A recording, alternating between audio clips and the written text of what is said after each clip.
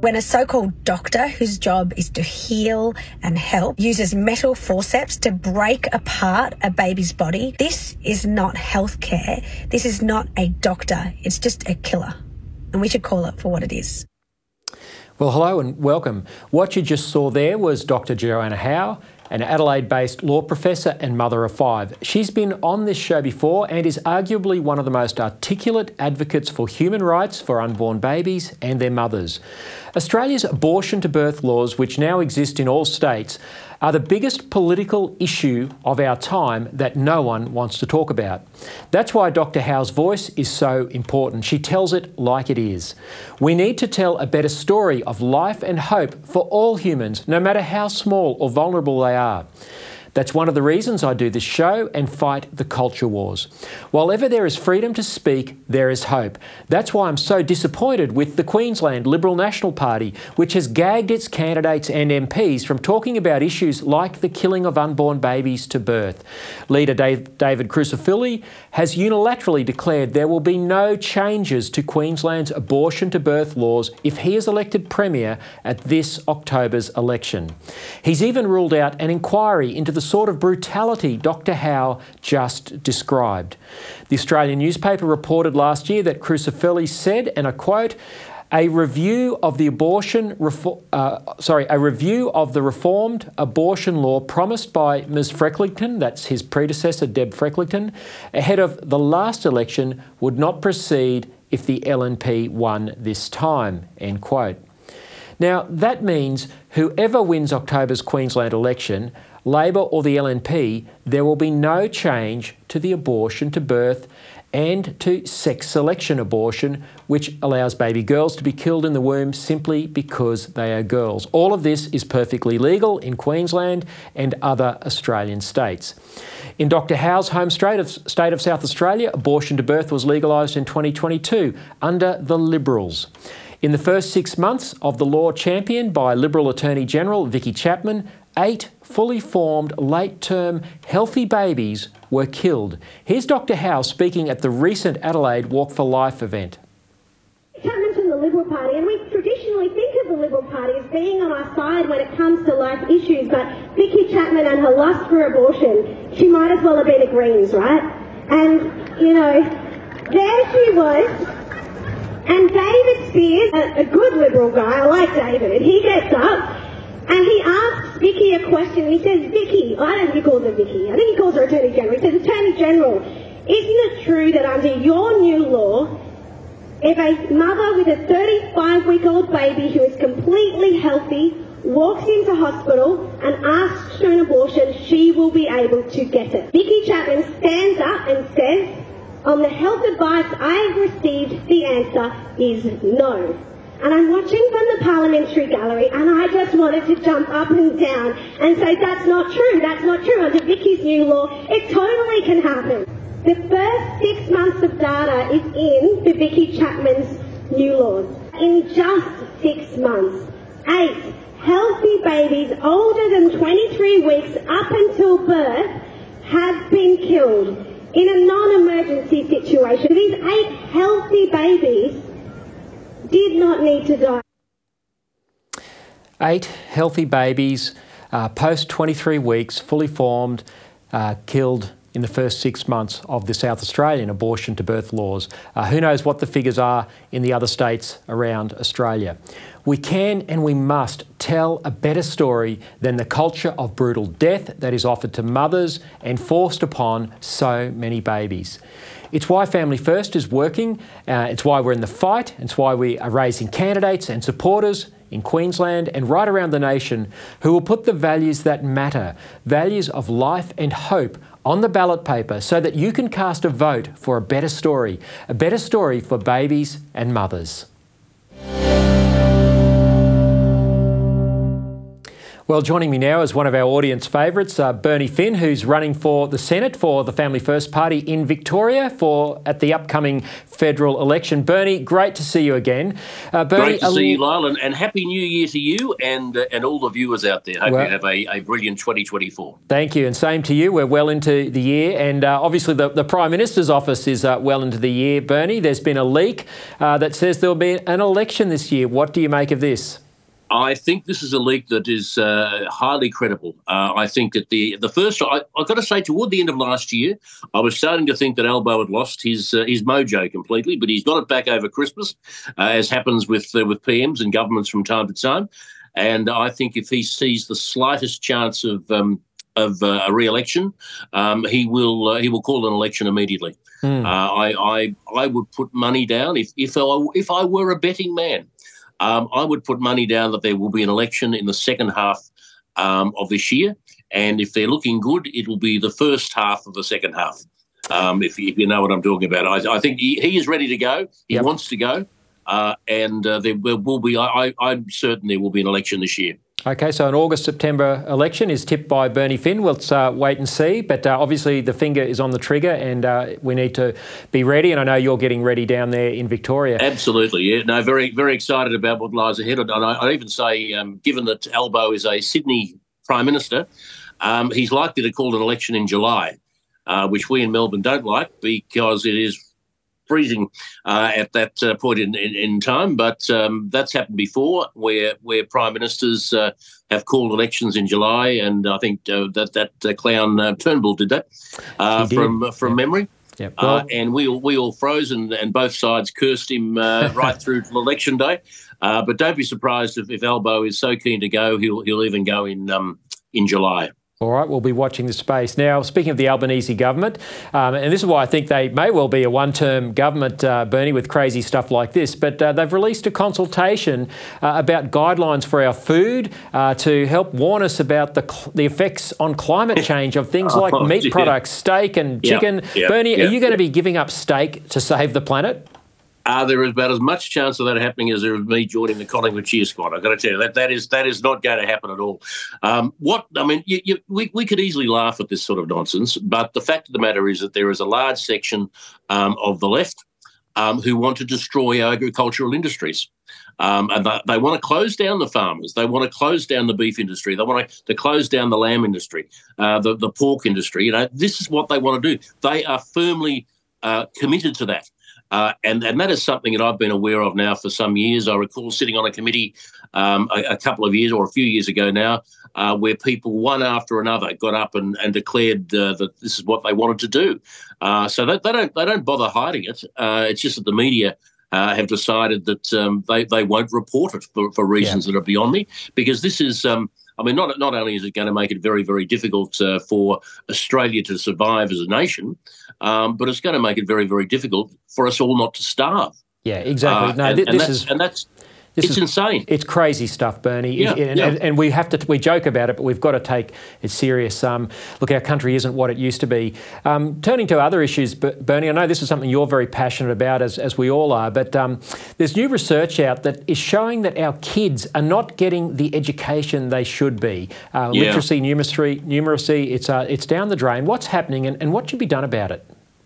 Well, this has been ongoing for probably a generation and a half. Maybe I'm being a little conservative there, but it's been going on for quite some time. And we now have a situation where kids in a school will know how to transition, but they won't know how to spell it. Yeah, and that is a matter of great concern to me.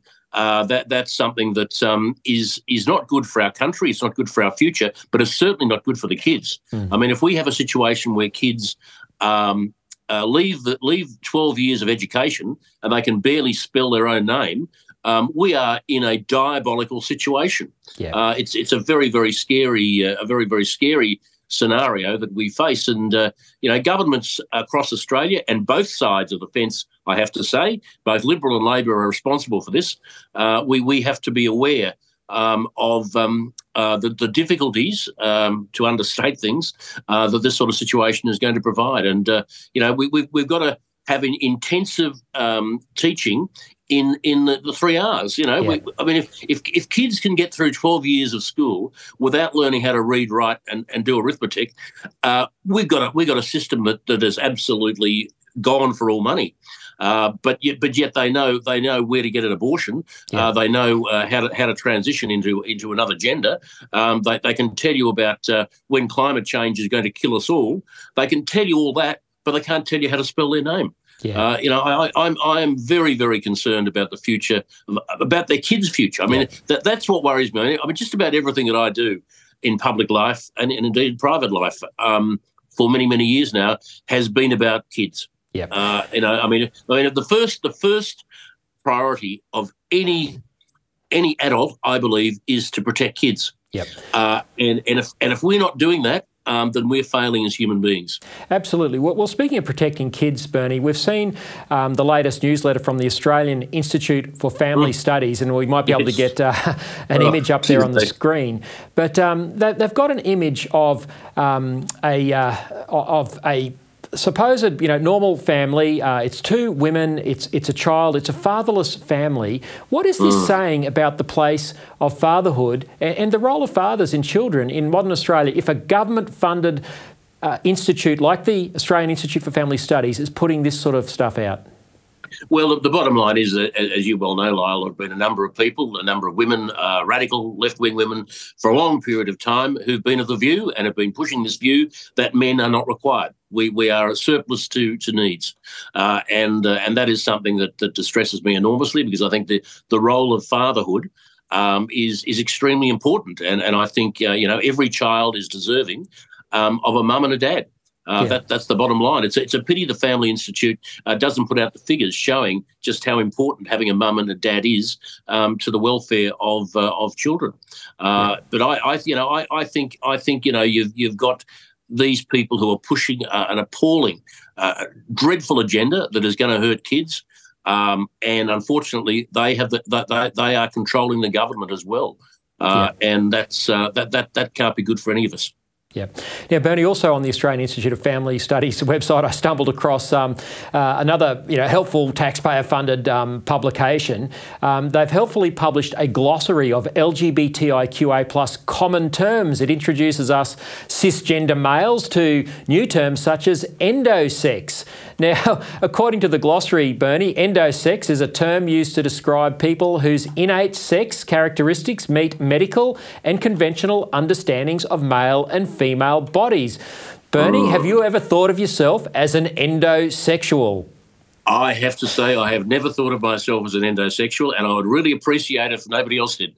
That would be a very good thing. I mean, I have no objection, I have to say, Lyle. I have no objection to people using their imagination. I think imagination, the human imagination, is a God-given gift, and people have a right to use it as they will and come up with some weird and wonderful and really strange things. But hey, it crosses the line when we have to pay for it. Yeah. If they want to sit in a paddock and come up with this weirdo stuff, then good luck to them. But I'm not paying for it. You shouldn't have to pay for it, and people who are viewing this today shouldn't have to pay for it. That's the bottom line. That all of this is happening across the board on our dime. Yeah. And that is something that should not be tolerated in Australia, particularly at a time when we have a cost of living crisis, a time when hospitals and schools and so many public institutions are in desperate need of money. We're throwing huge amounts or huge numbers of dollars at this weirdo stuff that is it really helping anybody? No, it's not, and it's just confusing kids, as we were talking about earlier. This is why we need your voice in the Senate, Bernie. Bernie, just finally, down in your home state of Victoria, two former premiers, Jeff Kennett, who was your old boss back in the day, and probably Dennis Napthine as well, have joined John Pesutto, your Liberal leader down there, who was, labelled and slurred and defamed Moira Deeming and other brave women as Nazi associates. So Kennett and Napthine are supporting and donating to John Pesutto's legal fight against Moira Deeming, who's trying to restore her good name. What do you make of this? Well, Lyle, you can also add Ted Bailey to that. He was a premier there for a little while. Wasn't much of a premier, pretty lousy premier actually, but he's kicking in as well. So, but the Bailey's got lots of money, so that won't worry him.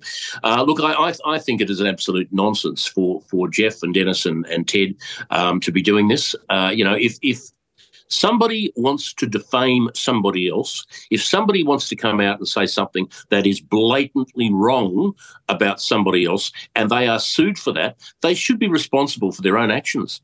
They shouldn't be going around cap in hand begging for money from people, and who knows, we're told that a list is coming.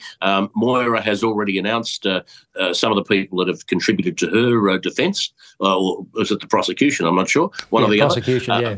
I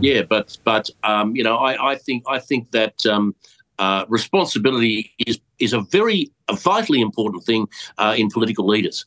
And if John Pizzuto cannot take personal responsibility for what he has said and what he has done, then he's failed the first test. I am very, very concerned that this thing is going to go on and on forever. I know how difficult it is to raise money, as indeed you do, Lyle, for political purposes, and to think that millions and millions of dollars potentially are going to go into this case from both sides when there's an election, 2 years away. It's crazy. Just absolutely astounds me. And one of my great hates in life is waste. Yeah. And if this isn't waste, I don't know what is. Yeah. I mean, what are they thinking? Well, it's waste and it's an injustice against people like Moira, who was simply defending the rights of girls and women to have their private spaces. And of course, you're at the forefront of that fight. And it's sad to see the Liberal Party tearing itself apart in Victoria, but that's why you and I are doing what we're doing. Bernie, you're going to be out and about. I don't think the Liberals have a future in Victoria. I think the game is up. And that's why, as you were about to say, that's why we need Family First. Absolutely. Because Family First is a genuine, a fair dinkum Conservative party that is standing up for the things that really matter to ordinary people. And that's something that the Liberals haven't done for a very long time. Well said, Bernie. Well, you're going to be out and about speaking around Victoria. I will. The details of those speaking events will be on the Family First website, familyfirstparty.org.au. Go there to events and find out where Bernie's speaking. The Bernie Finn Facebook page will be on there as well. The Bernie Finn Facebook page is on fire. Visit that. Visit familyfirst.org.au. Bernie, thanks so much for being with us today. Great to be here, Lara. Great to see you in 2024. Well, sadly, too much mediocrity rules in our parliaments these days. But the recently released memoir of a 32-year veteran of the Australian Senate might be the antidote to this problem. Ron Boswell's political career began almost half a century ago when the then small businessman helped the Queensland Nationals under Sir Joh Bjelke-Petersen do what no one thought was possible: win seats in metropolitan Brisbane. Ron's effective organisational skills in building support amongst disenfranchised constituencies like fishers, banana growers, pharmacists and post office franchisees, and then deploying thousands of volunteers on polling booths during elections led to him winning and holding his Senate seat against all odds. As a Brisbane-based senator, Boswell broke the mould for the Nationals, who were seen as the country party, winning over city-based small businesses while at the same time staying true to the concerns of the bush. The book is called Not Pretty, but Pretty Effective, and Ron's story will make you laugh and cry and cheer for the underdog. Ron Boswell joins me now from Brisbane. Ron, it's great to have you on the program. How are you going, Lyle? It's nice to be with you. Doing really well, Ron. Ron, this book almost never happened. It almost never saw the light of day because 3 years ago you were severely ill in hospital and even had been given the last rites by your priest. Tell us what happened. Well, I went into hospital for a knee operation, which thousands of people have. They were just a knee replacement, and everything went wrong. I asphyxiated or something, and something went down the wrong way, and all my kidneys cut out, everything cut out. So I died twice and had to be resuscitated by the doctor. So I was pretty close to it, and I was lying in the hospital there for 4 months. And some friends of mine visited me and said, well, you've got a lot more to give. Get out, go forward and get out. So I did, and the result of that was a book. I thought I'd write down my experiences in a book because I thought it would be beneficial for anyone that was interested in going into politics to see what you can achieve if you are fair dinkum and prepared to have a go, just not accept the flow of the party. You've got to get out there, find out the needs of the people and then respond to them. Yeah, and Ron, few parliamentarians did it as well as you, and this is why I was so keen to talk to you about this, because your background in small business uniquely prepared you for Parliament. You say in the book that age 40 is about the right time to go in. Why do you say that? Well, you've got a bit of experience. I think you need the world experience. You need experience in the private sector, and 40 is your kids are probably, of an age where you can get away a bit. I found that 40 was the right time to go in, and but the experience I had in running my own business for 16 years, that gave me a real strong background for Parliament. I knew what people wanted. I knew how important the small business sector was. If you want an egalitarian Australia, you've got to have a strong small business sector. And that's what I always believed. Australia was a very egalitarian society, and it's losing that at the moment. And it was backed up by chemists and real estate agents and news agents and the small business sector. And those are the people I tried to support. Yeah, and you did it very well, Ron. I want to go over some of the history. You had such a long career that spanned such an important period of Australian political life, but you cut your teeth while you were still in business, in your spare time, if you can call spare time for a businessman something, but you helped organise the National Party in metropolitan Brisbane during the Bjelke-Petersen years. Why was that successful, and what was the appeal that Joe had to the people of Queensland at the time? Well, Joe had an appeal to certain types of people, small business people, the Bible section of the community, the Christian section. But what he did have, he was a leader, and he got out and led on issues, and people followed him. And that's what politics needs. Someone would get out with a flag and the drum and say, "Follow me." And that's what Joe did. And he had a big, huge supporter base.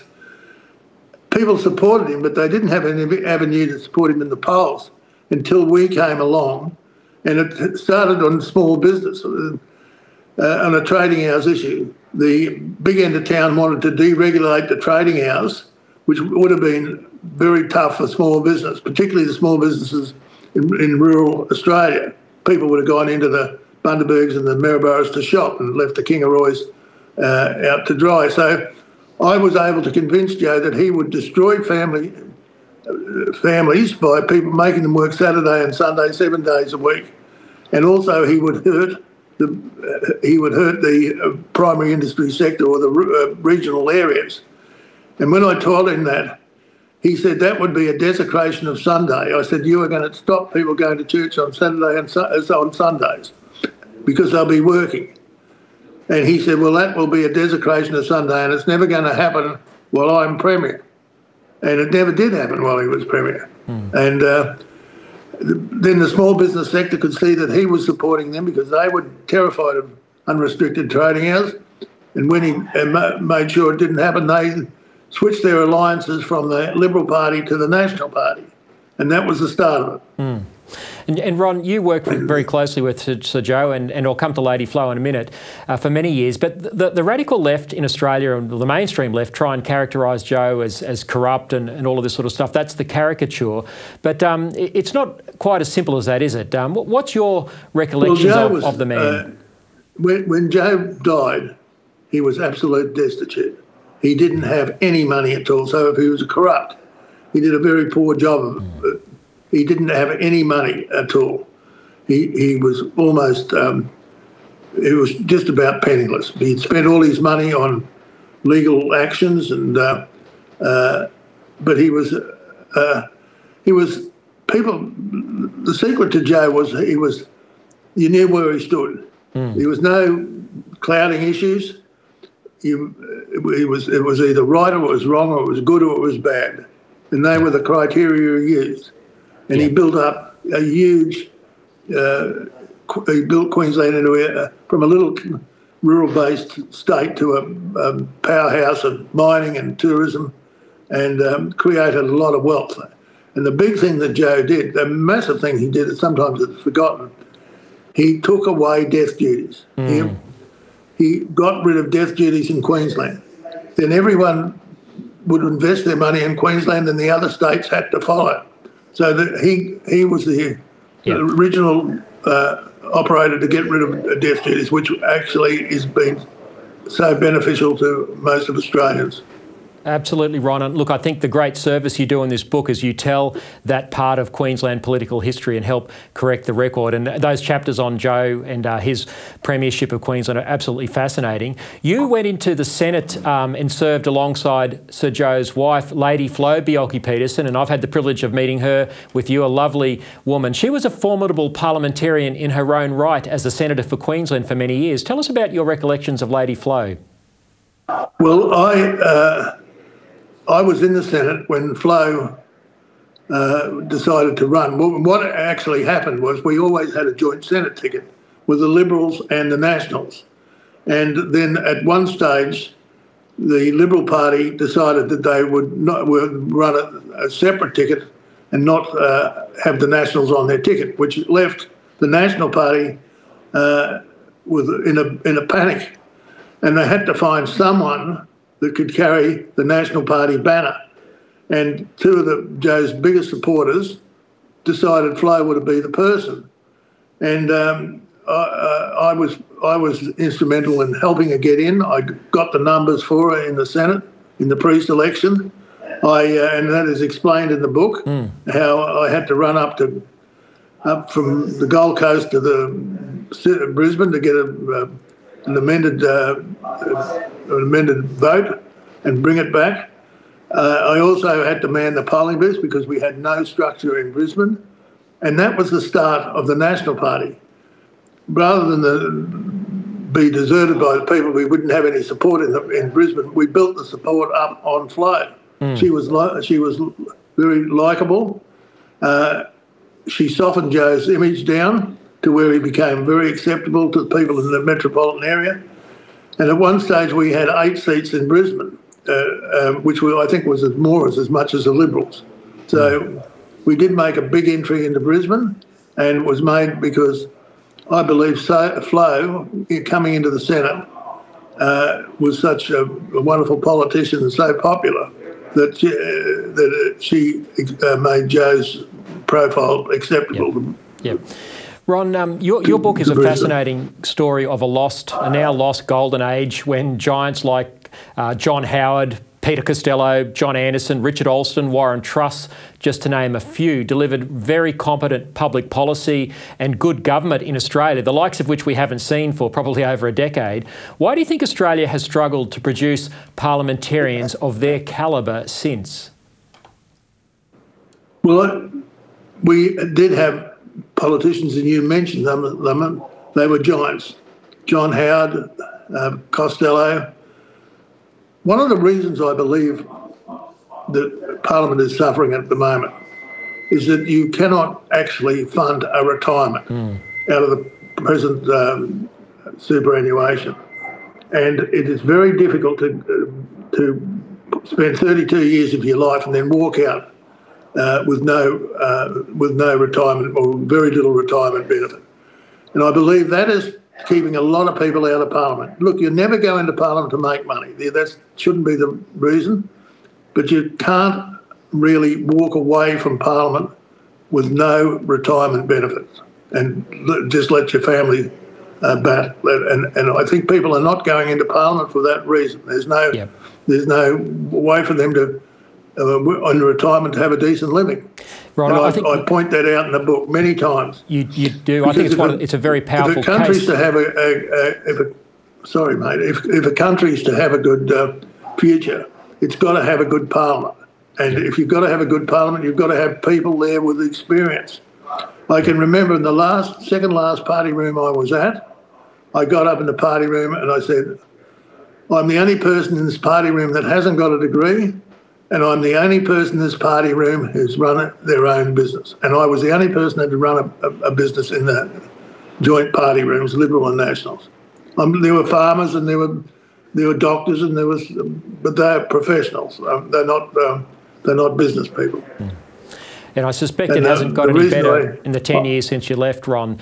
Ron, I think that's it's getting worse, mate. Yeah. Straight from university, straight into a parliamentary office, then into a ministerial office, and then into Parliament House with no experience other than 4 or 5 years at university.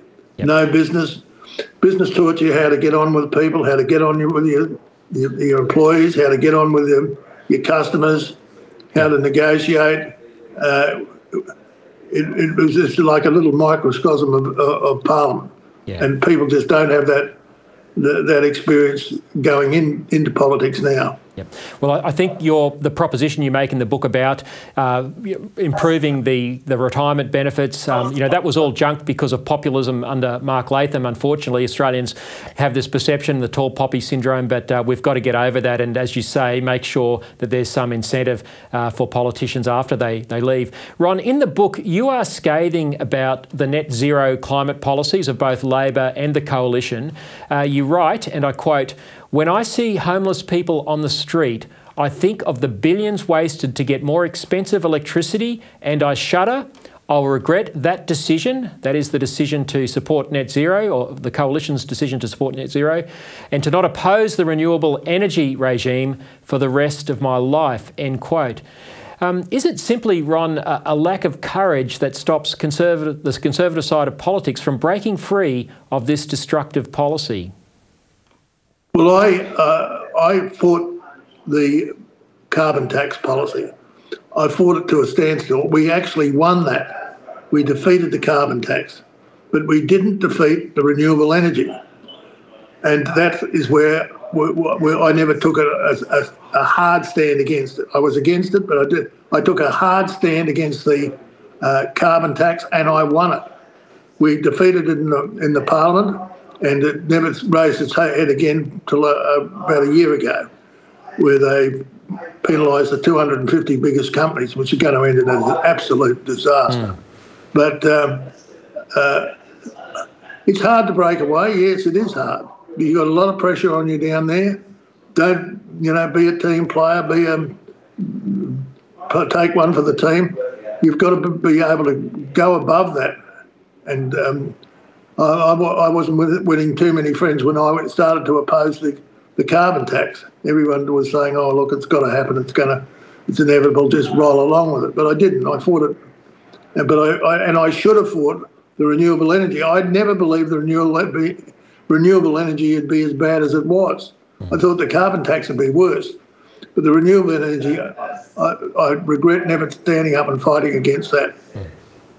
Well, Ron, unfortunately, our time is up, but I can't highly recommend this book. It's called Not Pretty, Not Pretty, but Pretty Effective, Ron Boswell. It's his memoirs of 32 years in the Australian Parliament, father of the Senate, and, of course, his life story leading up to that. Ron, really appreciate you writing the book. I think you've done a service to politics and to aspiring politicians, and really appreciate you giving of your time here today on ADH TV. Well, I'm very glad to have done it, Lyle, and I'm very pleased to be able to come up before your program and talk to your people. I think it is a good read. I think people will not only enjoy it, but it's got the history of the political between the 83s and until now, the rise and fall of the National Party.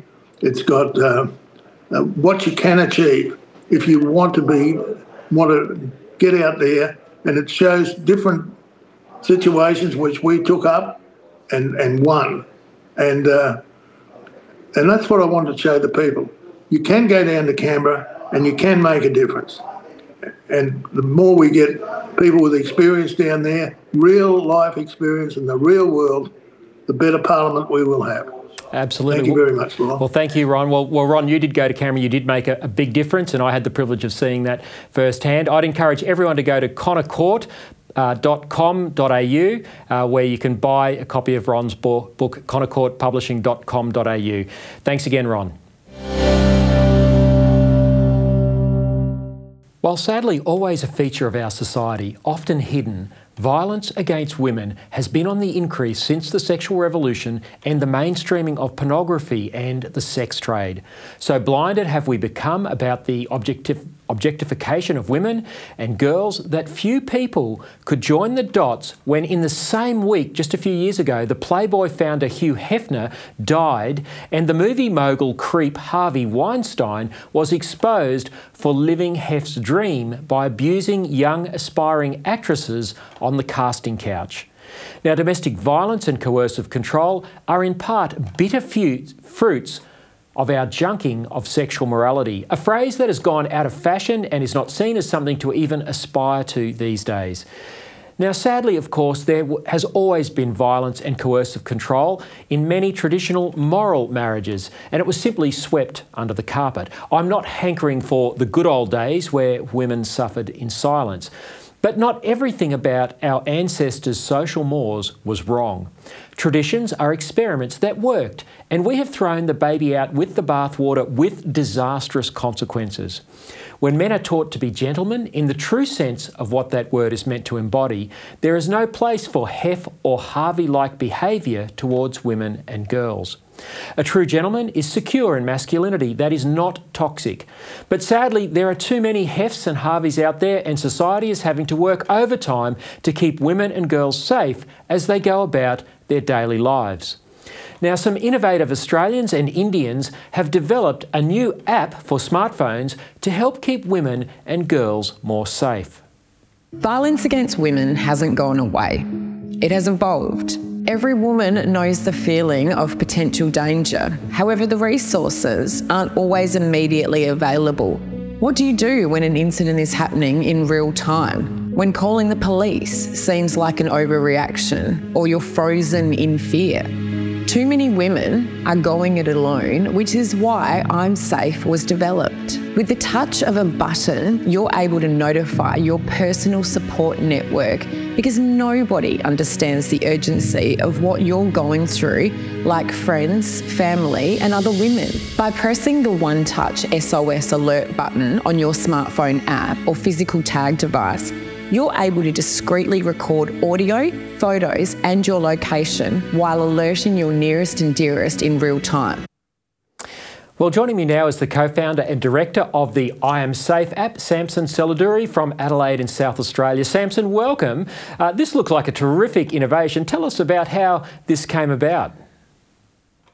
Thank you, Lyle. So during COVID, what we realized that the number of abuse, women abuse and children abuse just shot through the roof. 1 in 12 women in Australia feel that physical violence and domestic abuse increased or doubled during COVID. So it was at that time we realized that we have to give a technology solution that can be scalable and that can be reached globally because we are dealing with a global problem. And that's how the vision came, and that was a spark for us to venture into this space. And we realized that there is a lot of training and development happening, but there was not a tech solution. And being experts in tech, we felt, how about using our gifting and talent into that space to give a safety for women? Wow. So how does the app work? You've obviously got developers in different parts of the world, India, Australia. You've worked up the technology. How does it work to protect women? How does it keep them safe? Yeah, so every woman who downloads the app pre-adds her own trusted contact into the app first. So during emergency, when she presses the SOS, the app sends the alert to all of her own trusted contacts. This is important because sometimes women feel that they don't want to involve police too quickly because it could be just, like a neighbor that's causing an issue, or they could be walking in the street and feeling unsafe. So they will be confident to call their own friends in a time of need. And during the activation of SOS, the app sends the live location to their trusted contacts. The app also takes a photo of the front camera and the back camera. The app geotags the location. It records an audio, and then it stores it all on the blockchain secure platform, which means it can never be hacked. That data can be used even in a court of law. So that's how this main feature of this app works. That's genius, Samson. How popular has it become? I understand it was released late last year. How many downloads have you had so far? Yeah, so the app is popular not just in Australia, but all over the world, because we have close to 16,000 downloads. We get downloads from all over the world, South Africa, Greece, Kazakhstan, even Ukraine for that matter, and of course, Australia, India, and Bangladesh. So what we are seeing is there is a need for safety, and these are people who are going into the app store and searching for a safety app and then finding out about I'm Safe and then downloading and using it. So we are seeing an increased demand. As you can see, there is a huge need to address domestic violence. There's a huge need to address physical safety. So we feel that we are positioned in the right place to address that need and help women in need.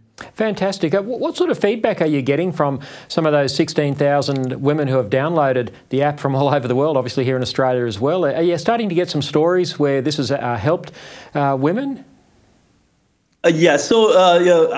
At the moment, we've got a lot of positive feedbacks from users who are using. We have had people who have asked for help, saying that they've been sexually assaulted, and therefore, how can they get for help?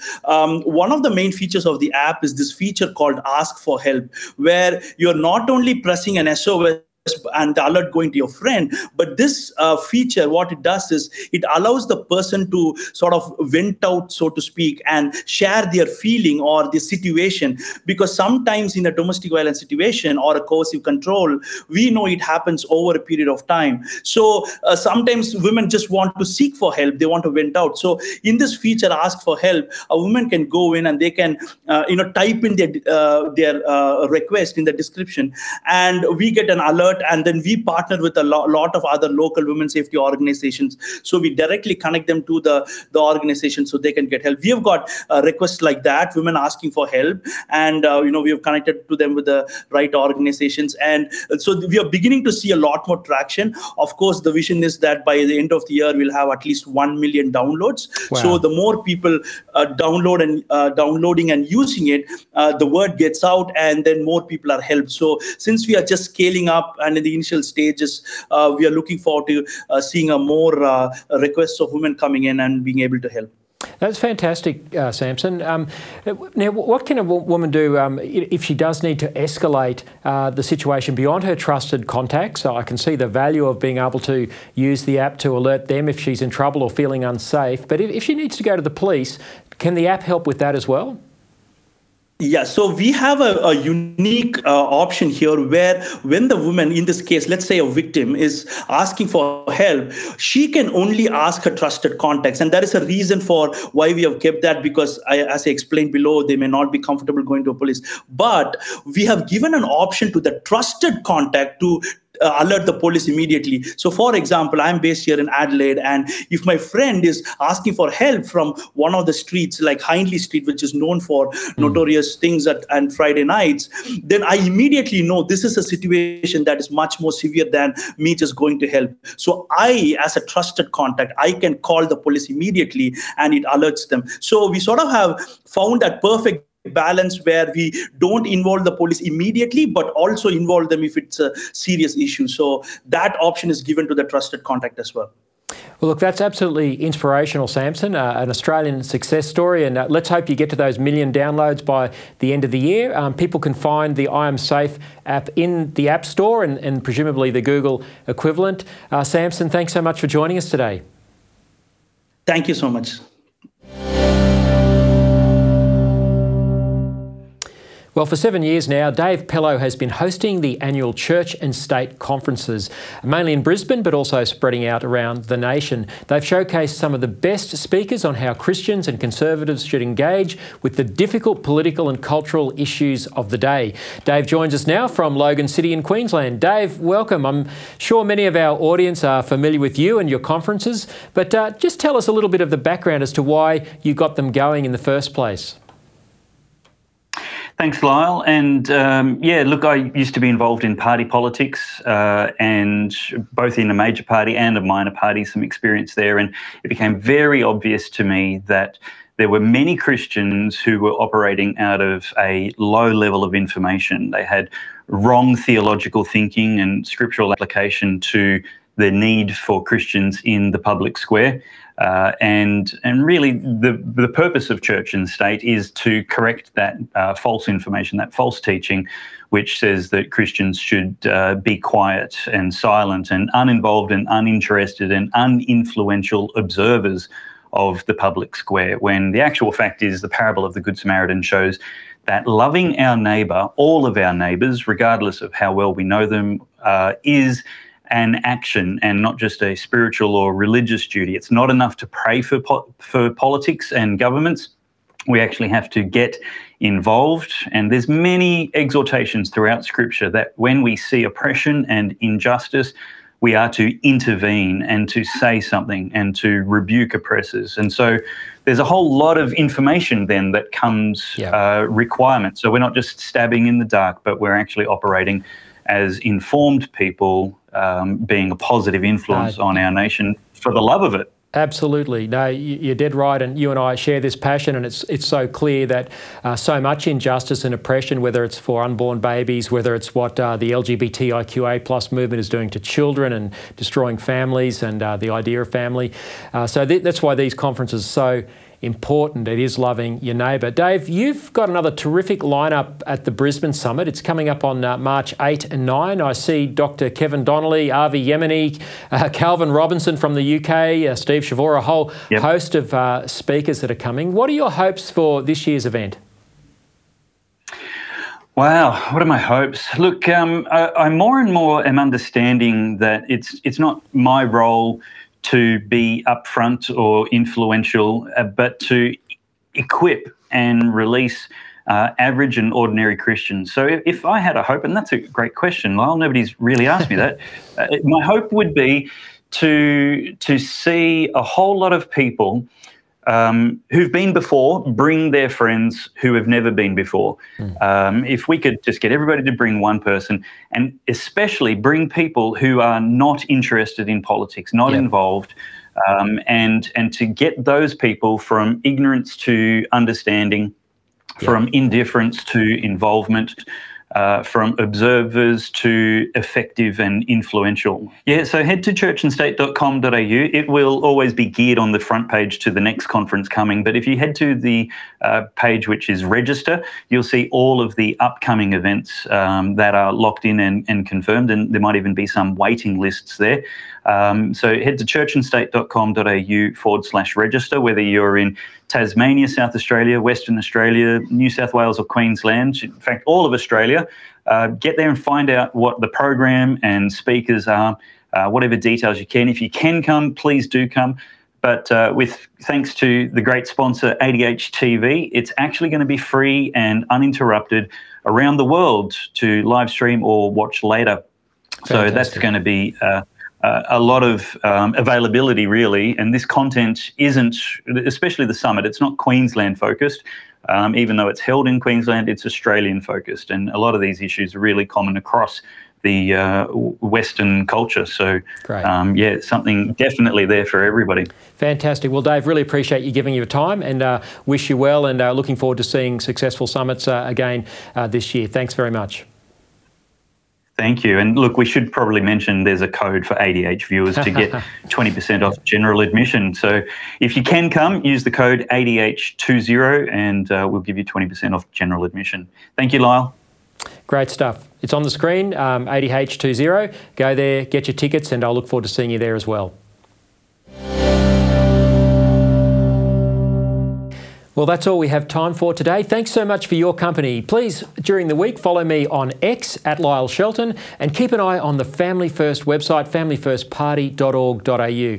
And don't forget to make ADH TV your go-to for news and opinion. Alternative media platforms like this are the future. Until next week, keep speaking up.